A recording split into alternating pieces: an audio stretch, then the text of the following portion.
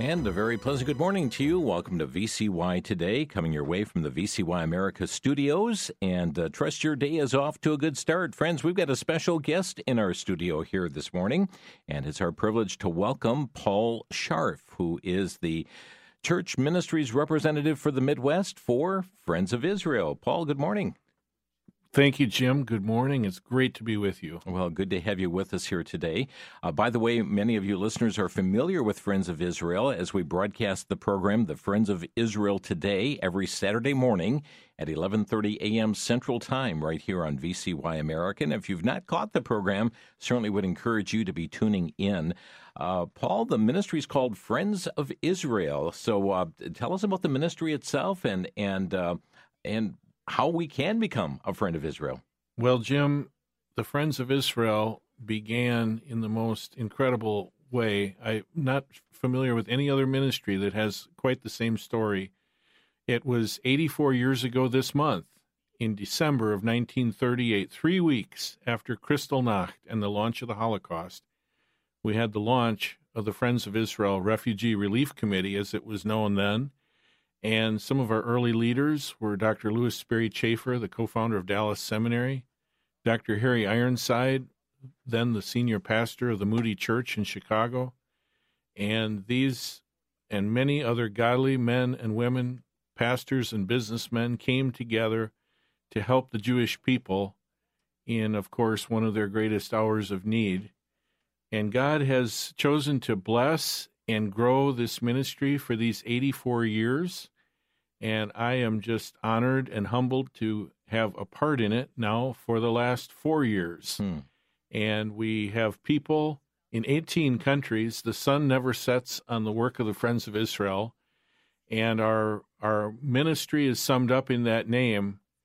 And what does it mean to be a true friend of Israel? Ultimately, Jim, of course, it means telling them and telling everyone about their Messiah who has come, Jesus Christ, our Savior. Amen. Amen. Well, Paul, you know that there is a whole lot of conflict in this world regarding Israel, and even here in the United States, there's a growing anti-Semitism that is taking place. Why is there such hatred around the world? Why are we seeing this increased hate and dislike even here in the United States? Well, Jim, I think the answer to that goes all the way back as far as history that's recorded in Scripture since the fall of Satan and the fall of man. And we know that Satan hates the Jewish people and desires to disrupt God's plan.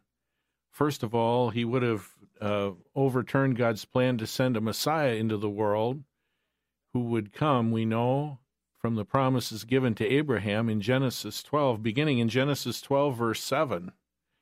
There's a promise that Paul expands on in Galatians 3. It's to the seed of Abraham, which Paul tells us is Jesus Christ, the Messiah. And Satan wanted to overthrow that plan to bring a Savior, a Messiah, into the world through the Jewish people. And having failed, of course, completely, and having had what seemed to be his victory when he had Christ crucified on the cross, we know completely a work against Satan, in that was not his victory, but Christ's ultimate victory and Satan's ultimate defeat. But he still hopes to thwart God's plan to save the people of Israel and for Christ to return and establish his kingdom. And we see he's going to fight that all the way to Revelation chapter 12, where we see his hatred there of the Jewish people. He hates God's chosen people, and he hates what God loves. And as we say in the Friends of Israel, we love the things that God loves, and we love the nation of Israel because God loves the nation, the people of Israel. So that this growing hatred, this anti-Semitism that's taking place against the Jewish people is because they're really following their father, the devil, then, in that regard. Well, that's certainly where it comes from, isn't it, Jim? Wow. Is God's plan for Israel done? No. God still has a future for Israel, and that's why we exist in terms of the ministry of the Friends of Israel, which is multifaceted and takes many forms, Jim, but ultimately we want to proclaim God still has a future for Israel. He will fulfill every prophecy that he ever made regarding his chosen nation. He will fulfill every promise that he's ever given to his chosen people. And I like to say that He's been with the people of Israel from their biblical past. He is with them in the strategic present. He will be with them through the prophetic future. So when we see the words in Scripture that use like forever, as the promise to Abraham, or everlasting, that's exactly what those words mean. That's right. We believe Christ is going to return just as he came once, so he's coming again, and he's going to establish a literal kingdom, and he's going to reign, and we believe that Israel has eternal significance in that kingdom and into eternity future because of God's plan, God's choice of them, and God's salvation of them. And that does not mean that there's not going to be hard times for Israel between now and then. That's right. They're going to go through a tremendous time, sadly, as a nation. Now, we don't hope this for anyone. And the wonderful thing, Jim, we know that no individual, whether Jewish or Gentile, needs to face any of those horrible times.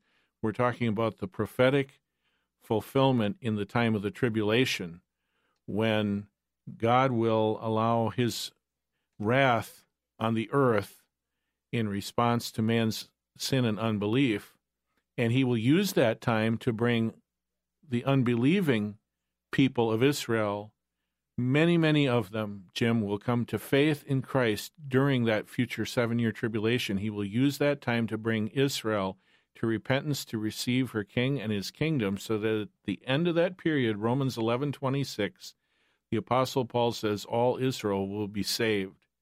But again, the wonderful news is no person, no Jewish person, no Gentile even needs to enter that time. They can trust Christ, the Savior, the Messiah, right now, that he died in their place for their sins, was buried and rose again so they could have forgiveness of sin and eternal life. When anyone trusts in Christ alone, they won't even be here, we believe, to face that time. Well, praise the Lord. We're talking today with Paul Scharf. Paul is in studio today and traveling through the area. He represents Friends of Israel Ministry. He's the church ministry's representative for the Midwest and has been speaking in a number of states throughout the Midwest, all the way as far Midwest south as Texas. Right. But has certainly had an impact in that regard. By the way, again, listeners, just a reminder that the Friends of Israel Today program airs every Saturday morning at 11:30 a.m. Central Time right here on VCY America.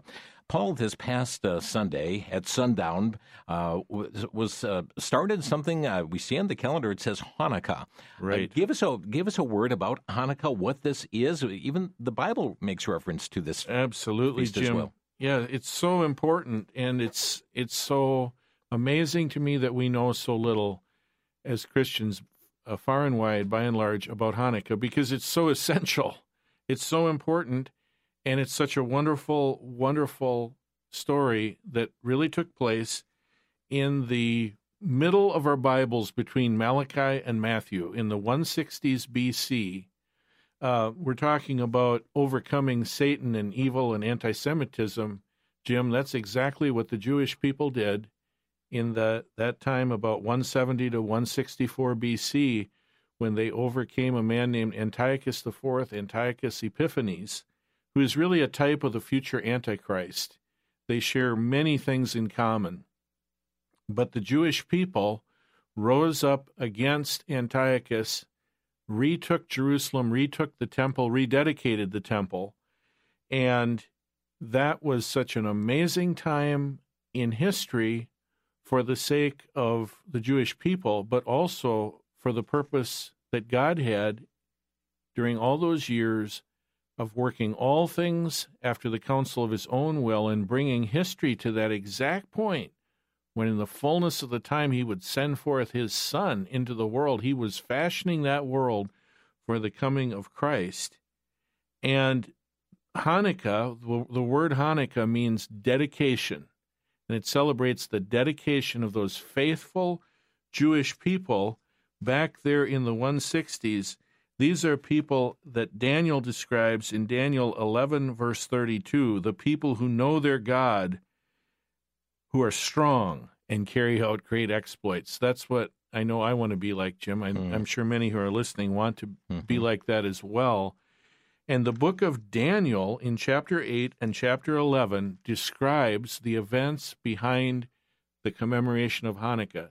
these events that happened in the 160s under Mattathias and his son Judas Maccabeus, when they reclaim Jerusalem and the temple, these details are given by predictive prophecy by way of inspiration from the Holy Spirit through the prophet Daniel so accurately, so thoroughly, so completely that, of course, critical scholars say there's no way it could have been written as prophecy. It has to be a pious forgery. It has to have been written after the fact as history, because it reads like a detailed historical account of these incredible events which are so important. It's amazing.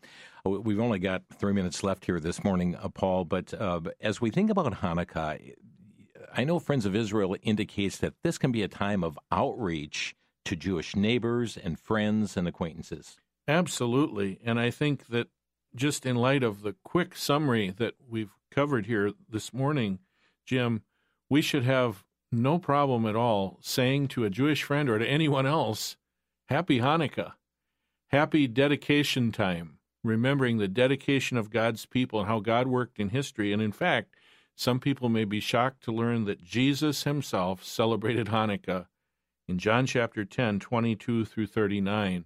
And what a wonderful time at this festive holiday time when the Jewish people, just as Christians, love to celebrate and to gather with their families. What a wonderful time to just show them that we're concerned, we care, we love them, we're reaching out to them and saying, Happy Hanukkah. And it's certainly a very important time to do that, and what a tremendous witnessing opportunity as well. Absolutely. Yeah. And Paul, as you look at the ministry of Friends of Israel, tell us why you do what you do. Why are you ministering with Friends of Israel?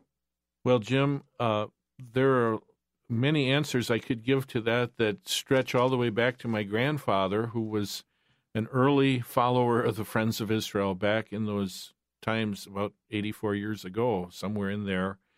But God, I believe, called us specifically to this ministry at this time with a burden to be part of what we believe is something that's vitally important, to teach what the Bible says about the literal future of Israel, and to share that message and to shore up the teaching of that message in our churches, and to also help churches to begin to think about how we can actually take our place trying to bless these people of whom God has said, I will bless them that bless you, Abraham and Israel. Amen. Amen. Paul Scharf with us here today. And Paul, there's a website where listeners can learn more about the ministry? Yes, that's at foi.org is our main website for the Friends of Israel. People can find all kinds of information, resources, learn about our history and our ministries all around the world, and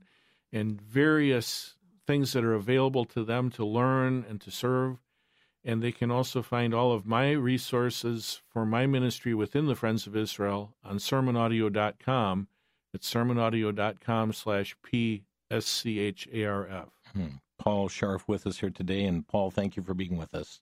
Thank you so much, Jim. And friends, just a reminder, the Friends of Israel radio broadcast, Friends of Israel Today, heard Saturday mornings at 11:30 a.m. Central right here on VCY America. A closing verse for today from Galatians chapter 4 and verse 4. But when the fullness of the time was come, God sent forth his Son, made of a woman, made under the law, to redeem them that were under the law, that we might receive the adoption of sons. God bless you, folks. Thanks for stopping by. May you have a blessed day in the Lord.